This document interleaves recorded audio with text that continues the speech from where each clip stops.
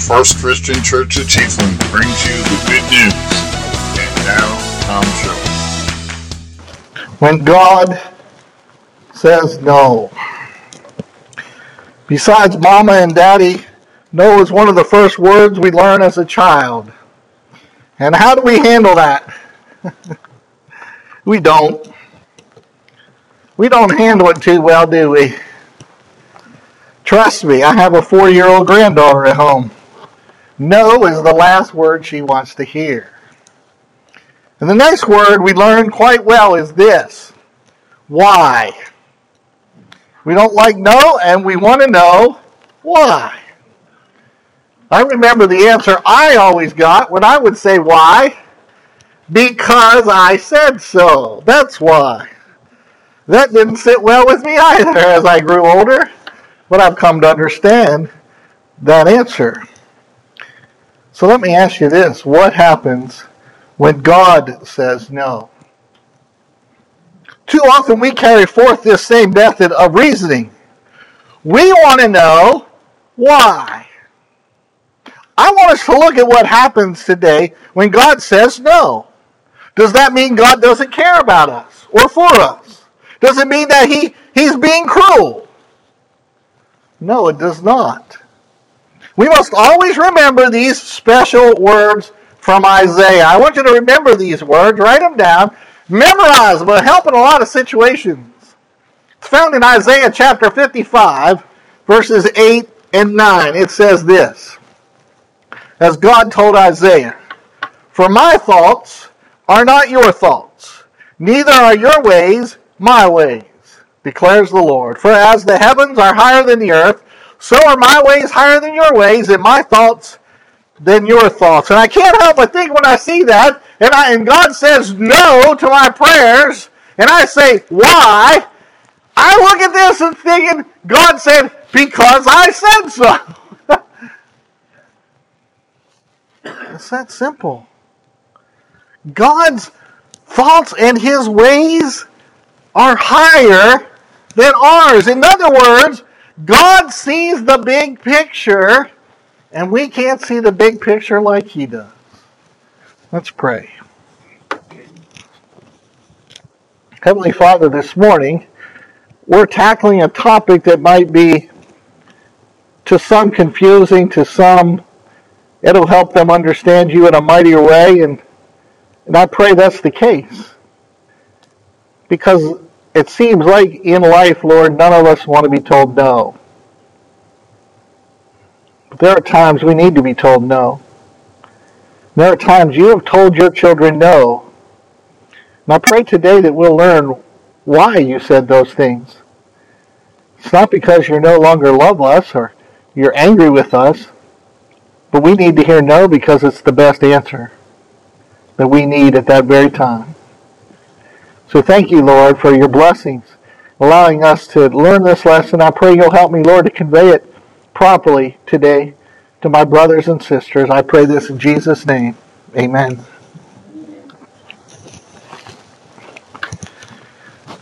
Barbara Kirby has written a humorous reflection about her first experience of driving. Now, Barbara's father took her to the high school parking lot for driving lessons. And perhaps, maybe as you were learning to drive, the same thing happened to you. I know it did for me. For this particular lesson, Barbara's 3-year-old sister rode along in the back seat. And while trying to negotiate a turn, Barbara hit the curb. From the back seat, she heard a small voice say, "God is great, God is good, let us thank him for our food."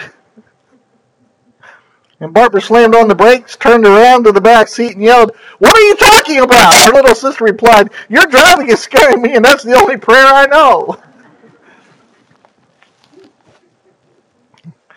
Well, these are times when we start to pray and have no idea what to pray for. And there are times when we just don't know what to say to God. But we can rest assured that God understands us and understands what we need. We can be assured that God is going to answer our prayers. And I believe there are too many people out there who believe that there are times when God doesn't answer their prayers. We need to realize that there are only few times when the Scripture says that God doesn't hear our prayers. There's only a few times. Here's some of them. And this might be all of them. I don't be honest. I didn't double check my list to make sure this was all, but these are the ones I could find. When we ask amiss for our own pleasures, James 4:3 says. In other words, we're asking an outrageous prayer just to satisfy ourselves. It says God will not hear that prayer. Psalm 66:18 says, when we regard sin in our heart. In other words, we put the sin and harbor the sin right there, and we're not interested in getting rid of that sin. It says God's not going to hear our prayer. When we have vain repetition, according to Matthew 6:7. In other words, we just repeat the same prayer over and over with no heart, with no attitude, with no soul. We don't really care. We just keep saying the same words like a ritual, thinking God's going to hear it. He's not. James 1:6-7 says, if we doubt God, okay, God, I don't know why I'm even taking the time to utter this prayer because I seriously doubt you're going to answer it, but here goes.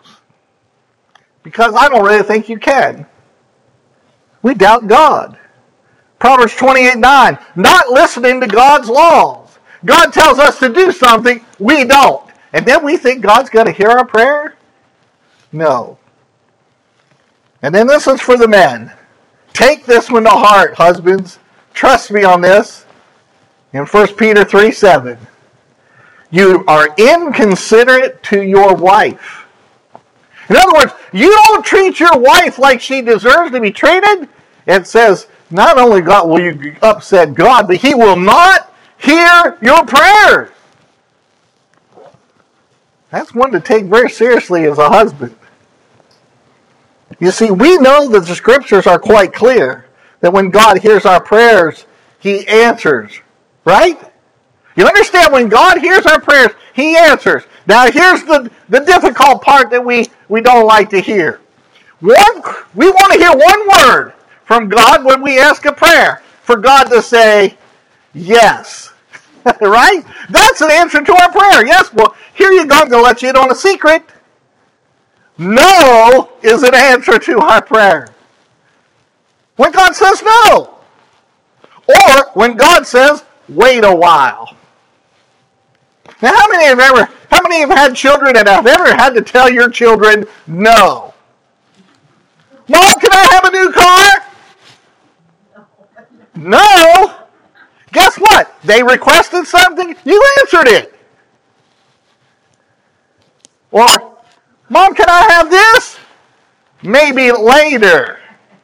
Wait a while. Go ask Dad. Just so, I can guarantee if I asked Mom, she said go ask Dad. No, that was a waste of time. I know what I was getting from Dad. If he didn't automatically say no, he'd say, what did your mother say? And I better say the right thing, or I was in a lot of trouble. You see, yes, no, and wait a while are all answers. And we can all see very clearly when a prayer is answered yes by God. There are also times when God replies by saying, wait, because we need to wait for the answer. It might not be the right time right now to answer that prayer the way we think it should be answered. So God says, wait. And there are times when God says no. And this morning I want us to look at what happens when God says no. Does that mean that God doesn't care for us? Does it mean that He's being cruel? Absolutely not. It means He just says no. And there are 3 times in Scripture when God said no to His children's prayer. 3 times, and that's what I want to share with you this morning. The first time I recognize is this. Now I want you to understand these are not going to be in order, but they're in order that I want to preach them today, okay? The first one I want to recognize, not that one. God said no to Paul. God said no to the Apostle Paul. In 2 Corinthians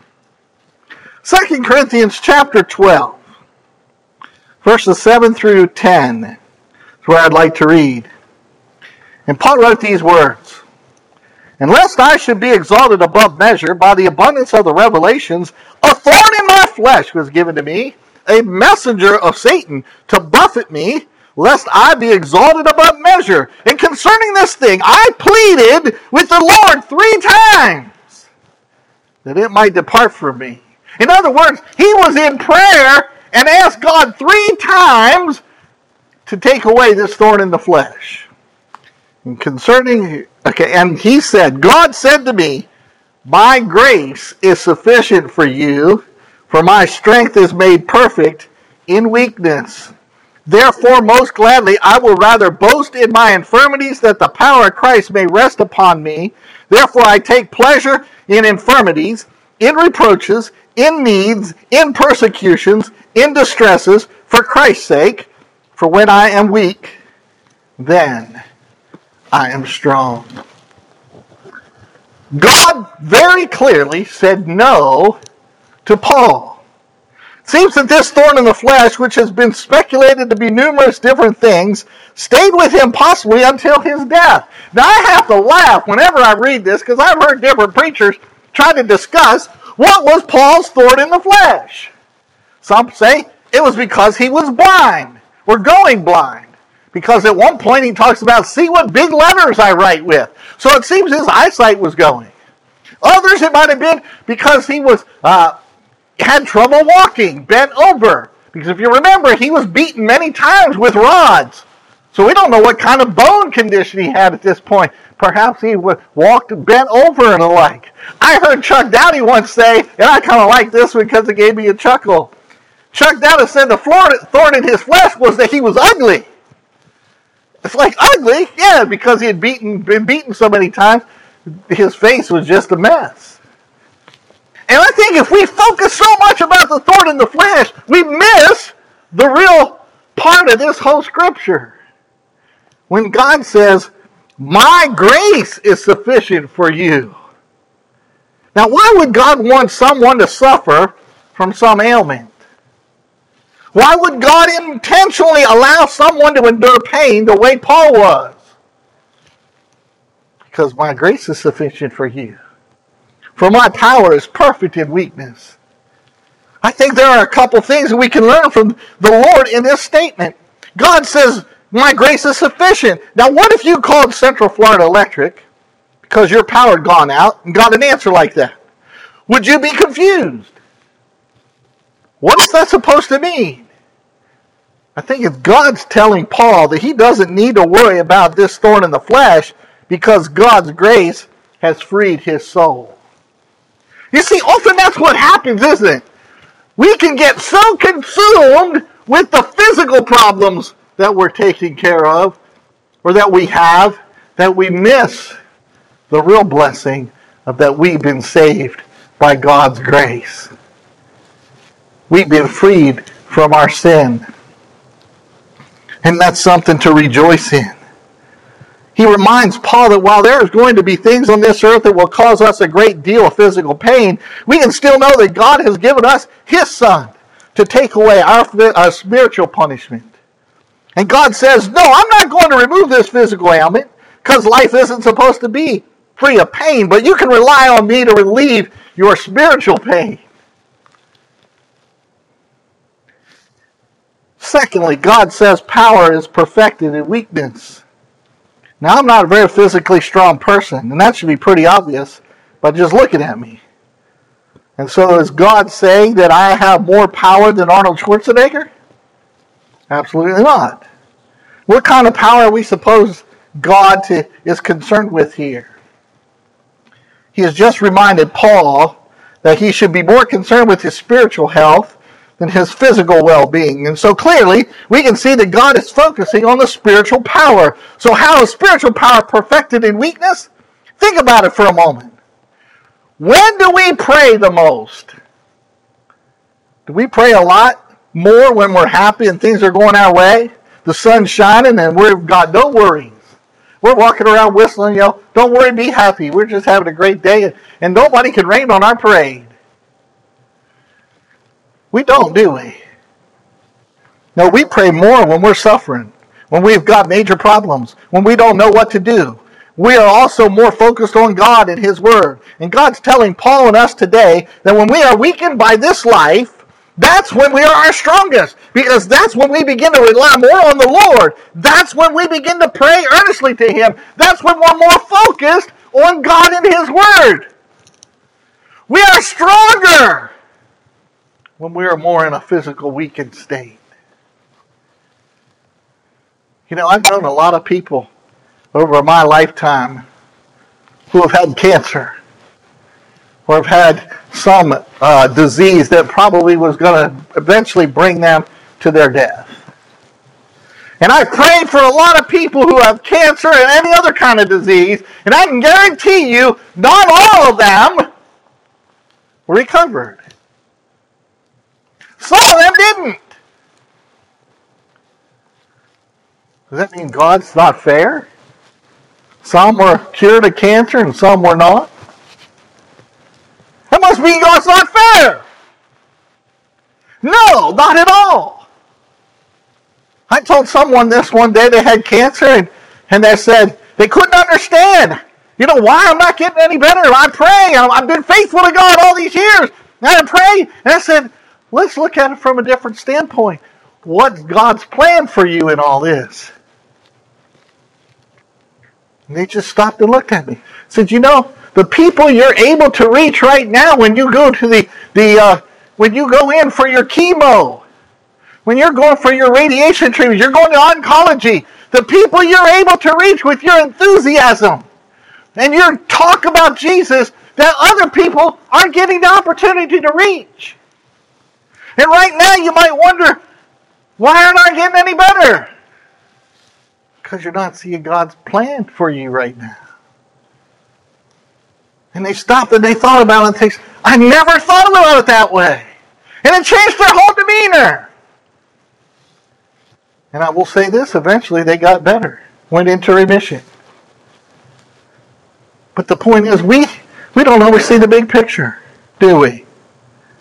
And how many stories have you heard of people tell of a time in their life when things were going great and they just decided to start praying more and everything just got even better? And I don't think I've ever heard a story like that. But I've heard countless stories of people whose lives were in shambles and they decided to turn to the Lord. When they did, everything changed. It doesn't mean that they were miraculously healed or completely free to their circumstances, but they knew that God was in control and they began to rely on Him. And why then, when God says no, we want to get angry with God and blame Him for all our woes in life? And then say, well then, I'll show Him. I'll stop giving my money to the church. Or maybe this, I won't do anything. I'll just sit there. Or perhaps, well, I'll just quit. That'll show God. What are we saying? Thanks, God, for the salvation, but you didn't heal my illness or stop my child from dying or keep me from losing my job or now my house, so forget you.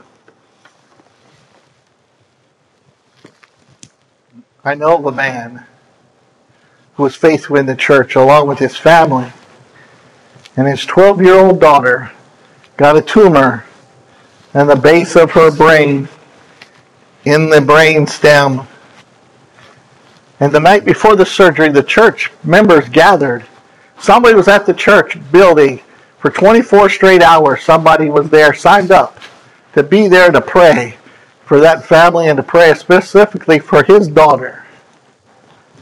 And when she went into surgery the next day, Dr. Ben Carson performed that surgery, if you know who he is. Famous brain surgeon and now politician and so on and so forth. But by God's blessing, when he opened her up, the tumor just kind of popped out. And even Dr. Carson said, it's not supposed to happen that way. There's only one way I know that could happen, he said, and that's by God's blessing. Now that sounds like the best part of the story, right? Unfortunately, a couple of years later, she developed another tumor, and this time it took her life. You know what happened to her dad? He angrily left the church because she was not made well. See, he had lost his daughter. That's sad.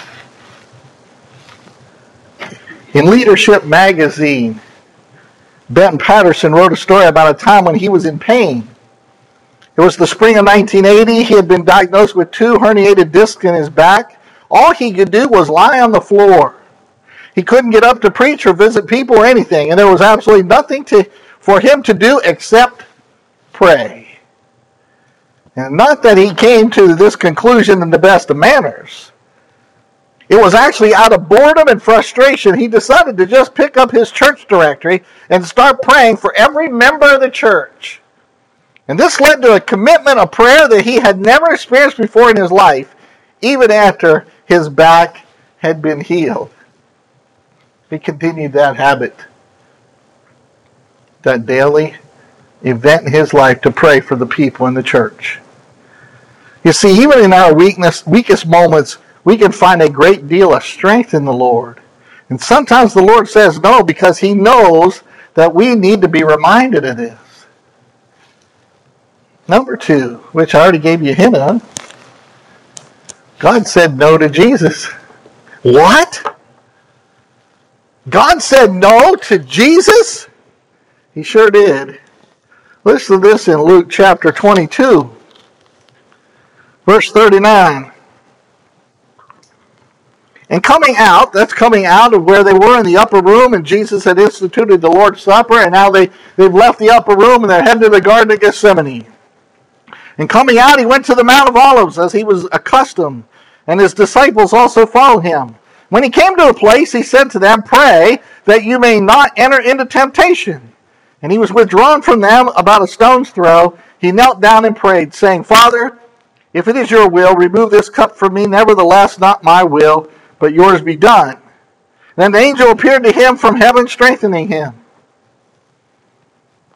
And being in agony, he prayed more earnestly, and his sweat became like great drops of blood falling down to the ground.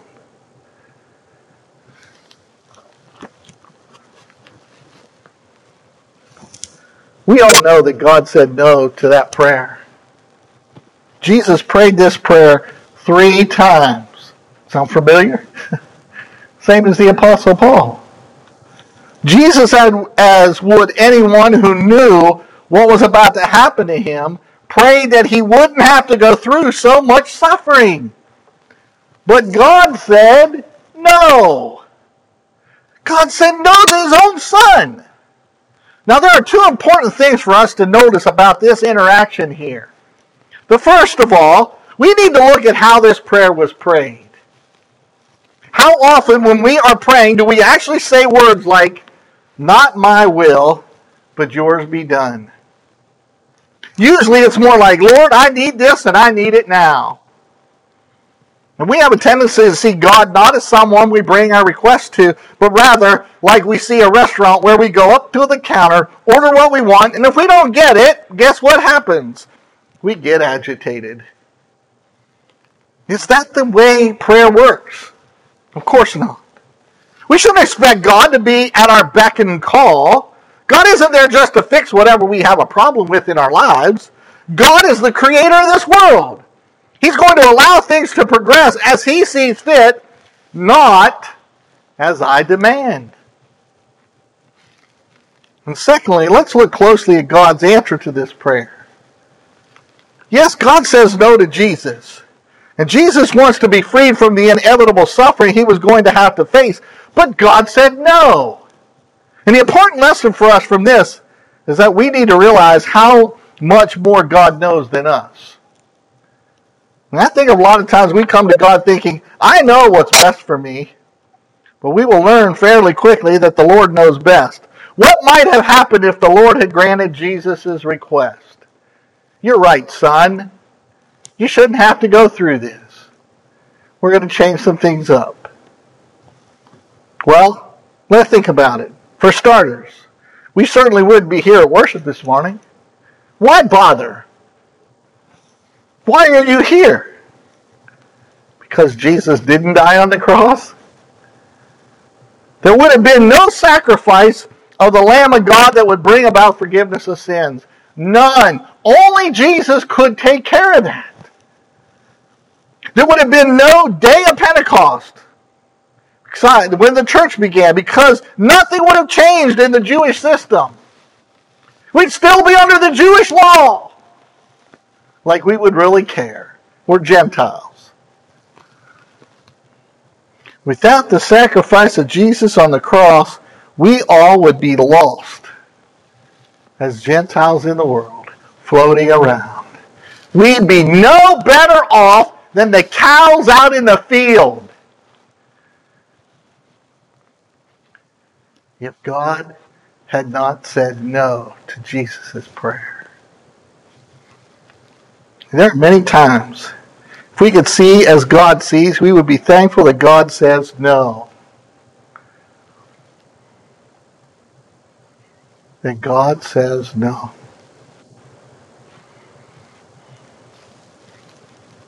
Also, we don't see Jesus getting angry with the Father and saying, okay, then I'm going to quit. Well, if you're going to say no to me, well, forget this. I am not going to the cross to die for those people.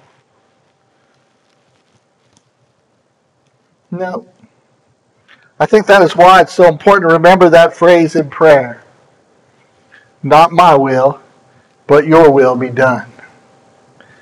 And we're using the God in control clause. I want you to keep that in mind. This is the God in control clause.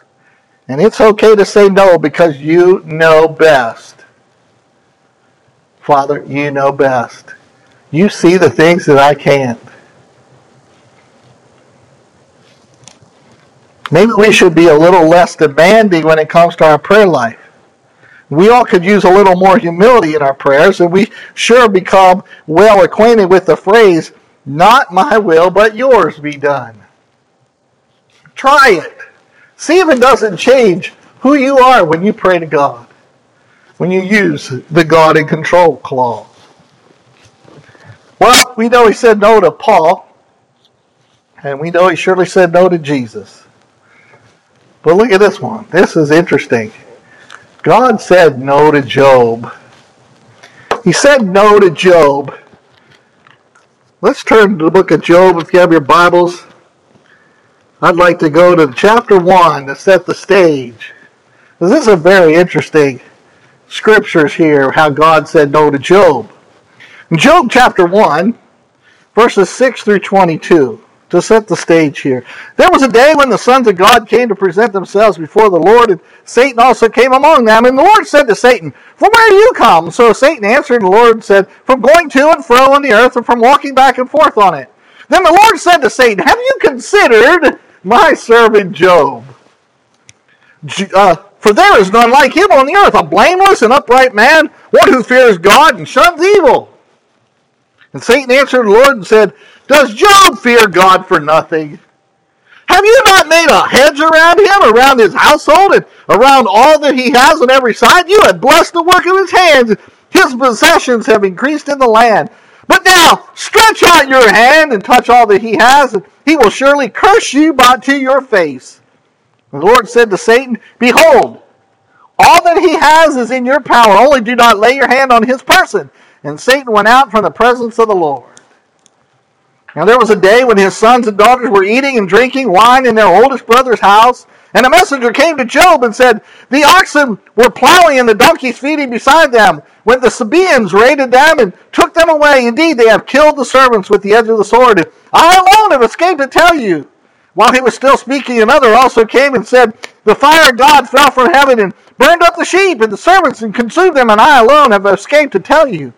And while he was still speaking, another also came and said, "The Chaldeans formed 3 bands, raided the camels, and took them away. Yes, and killed the servants with the edge of the sword, and I alone escaped to tell you."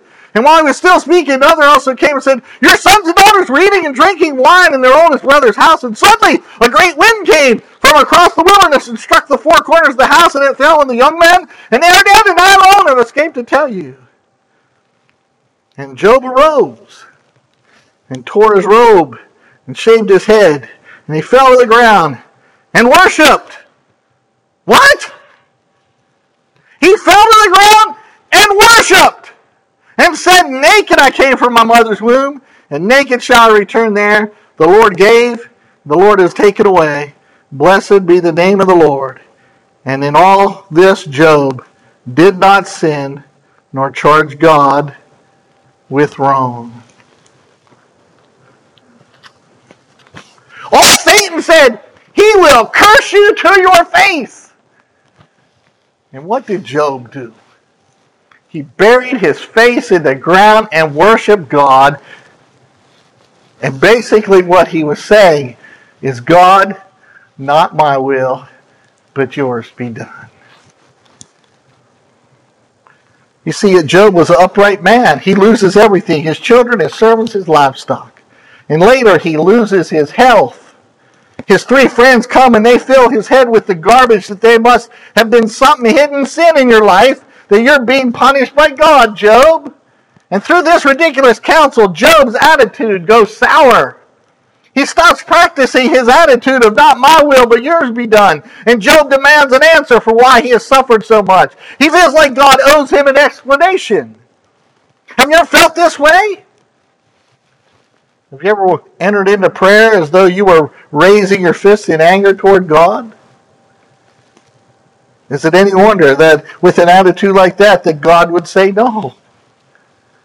But look what God says to Job. Chapter 40, verses 1 and 2. And moreover, the Lord answered Job and said, shall the one who contends with the Almighty correct him? He who rebukes God, let him answer it. Then go to verse 6. The Lord answered Job out of the whirlwind and said, now prepare yourself like a man. I will question you, and you shall answer me. Would you indeed annul my judgment? Would you condemn me that you may be justified? Have you an arm like God? Or can you thunder with a voice like his? Then adorn yourself with majesty and splendor, and array yourself with glory and beauty. Disperse the rage of your wrath. Look on everyone who is proud and humble him. Look on everyone who is proud and bring him low. Tread down the wicked in their place. Hide them in the dust together. Bind their faces in hidden darkness. Then I will also confess to you that your own right hand can save you. When I was growing up, there were times when I wanted certain things to be done, or I wanted to go certain places, or I wanted particular things to be bought for me. And on the rare occasion that I mustered up the nerve to actually demand that I get my way, what do you think happened? Well, as I limped back to my bedroom, I had the time to think about who I really was and who was really in charge in that family. And that's what God's saying to Job here. He's saying, don't you realize that you're not the one in control? You see, God also points out something very important for us to remember. In verse 14, God says that if Job can do all these things he has listed, then he would admit that Job can save himself. And this, of course, is ludicrous. We know that Job couldn't save himself. None of us can save ourselves. And we must rely on the grace and forgiveness of our God. So why do we pray as though we are the ones in control? Why do we pray as though we are the ones who made the decisions? We need to remember to approach God's throne with fear and respect for who he is and what he can do for us. And God said no to Job.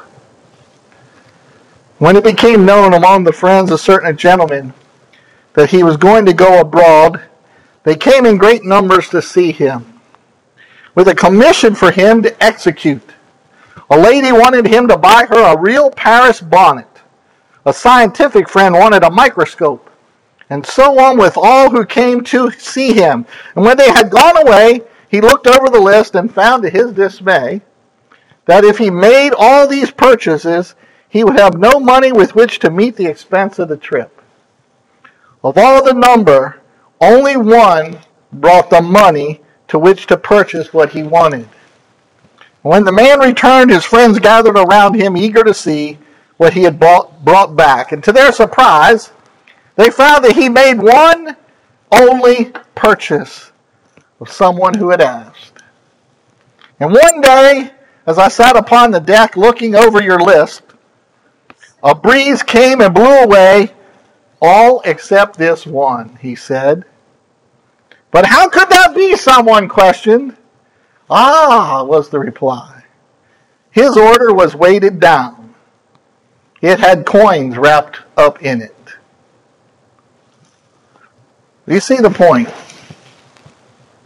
Real prevailing prayer must have your very best offering of self and substance wrapped up in it. When you pray for the relief of the poor, is your prayer anything more than words? When you somewhat emphatically instruct the Lord to convert the heathen, are there any quote-unquote coins wrapped up in your prayer? In other words, are you giving it your full heart? When we pray, is there any substance to it? Or do we expect God to do everything for us? Sometimes we may think God has said no to our request, when in actuality, he said, here's your opportunity to take care of it. And we let it slip by. Let's make sure, first of all, that we are coming to God with the right attitude when we pray.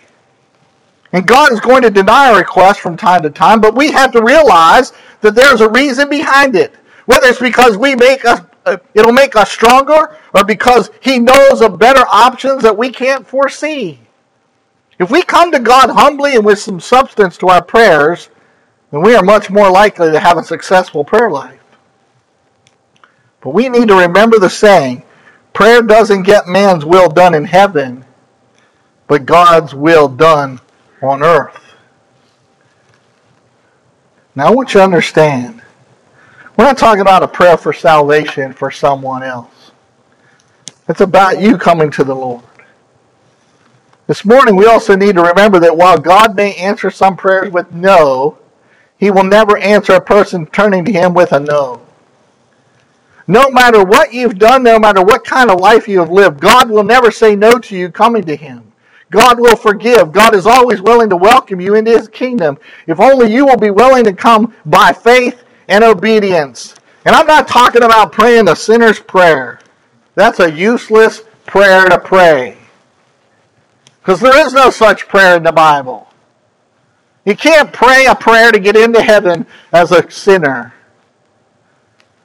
But I know, I've seen it happen. Those who legitimately, with all their heart, want to know about God and how to get rid of their sin, and legitimately want to know how they can be saved, and they pray to God, God answers that prayer with an emphatic yes.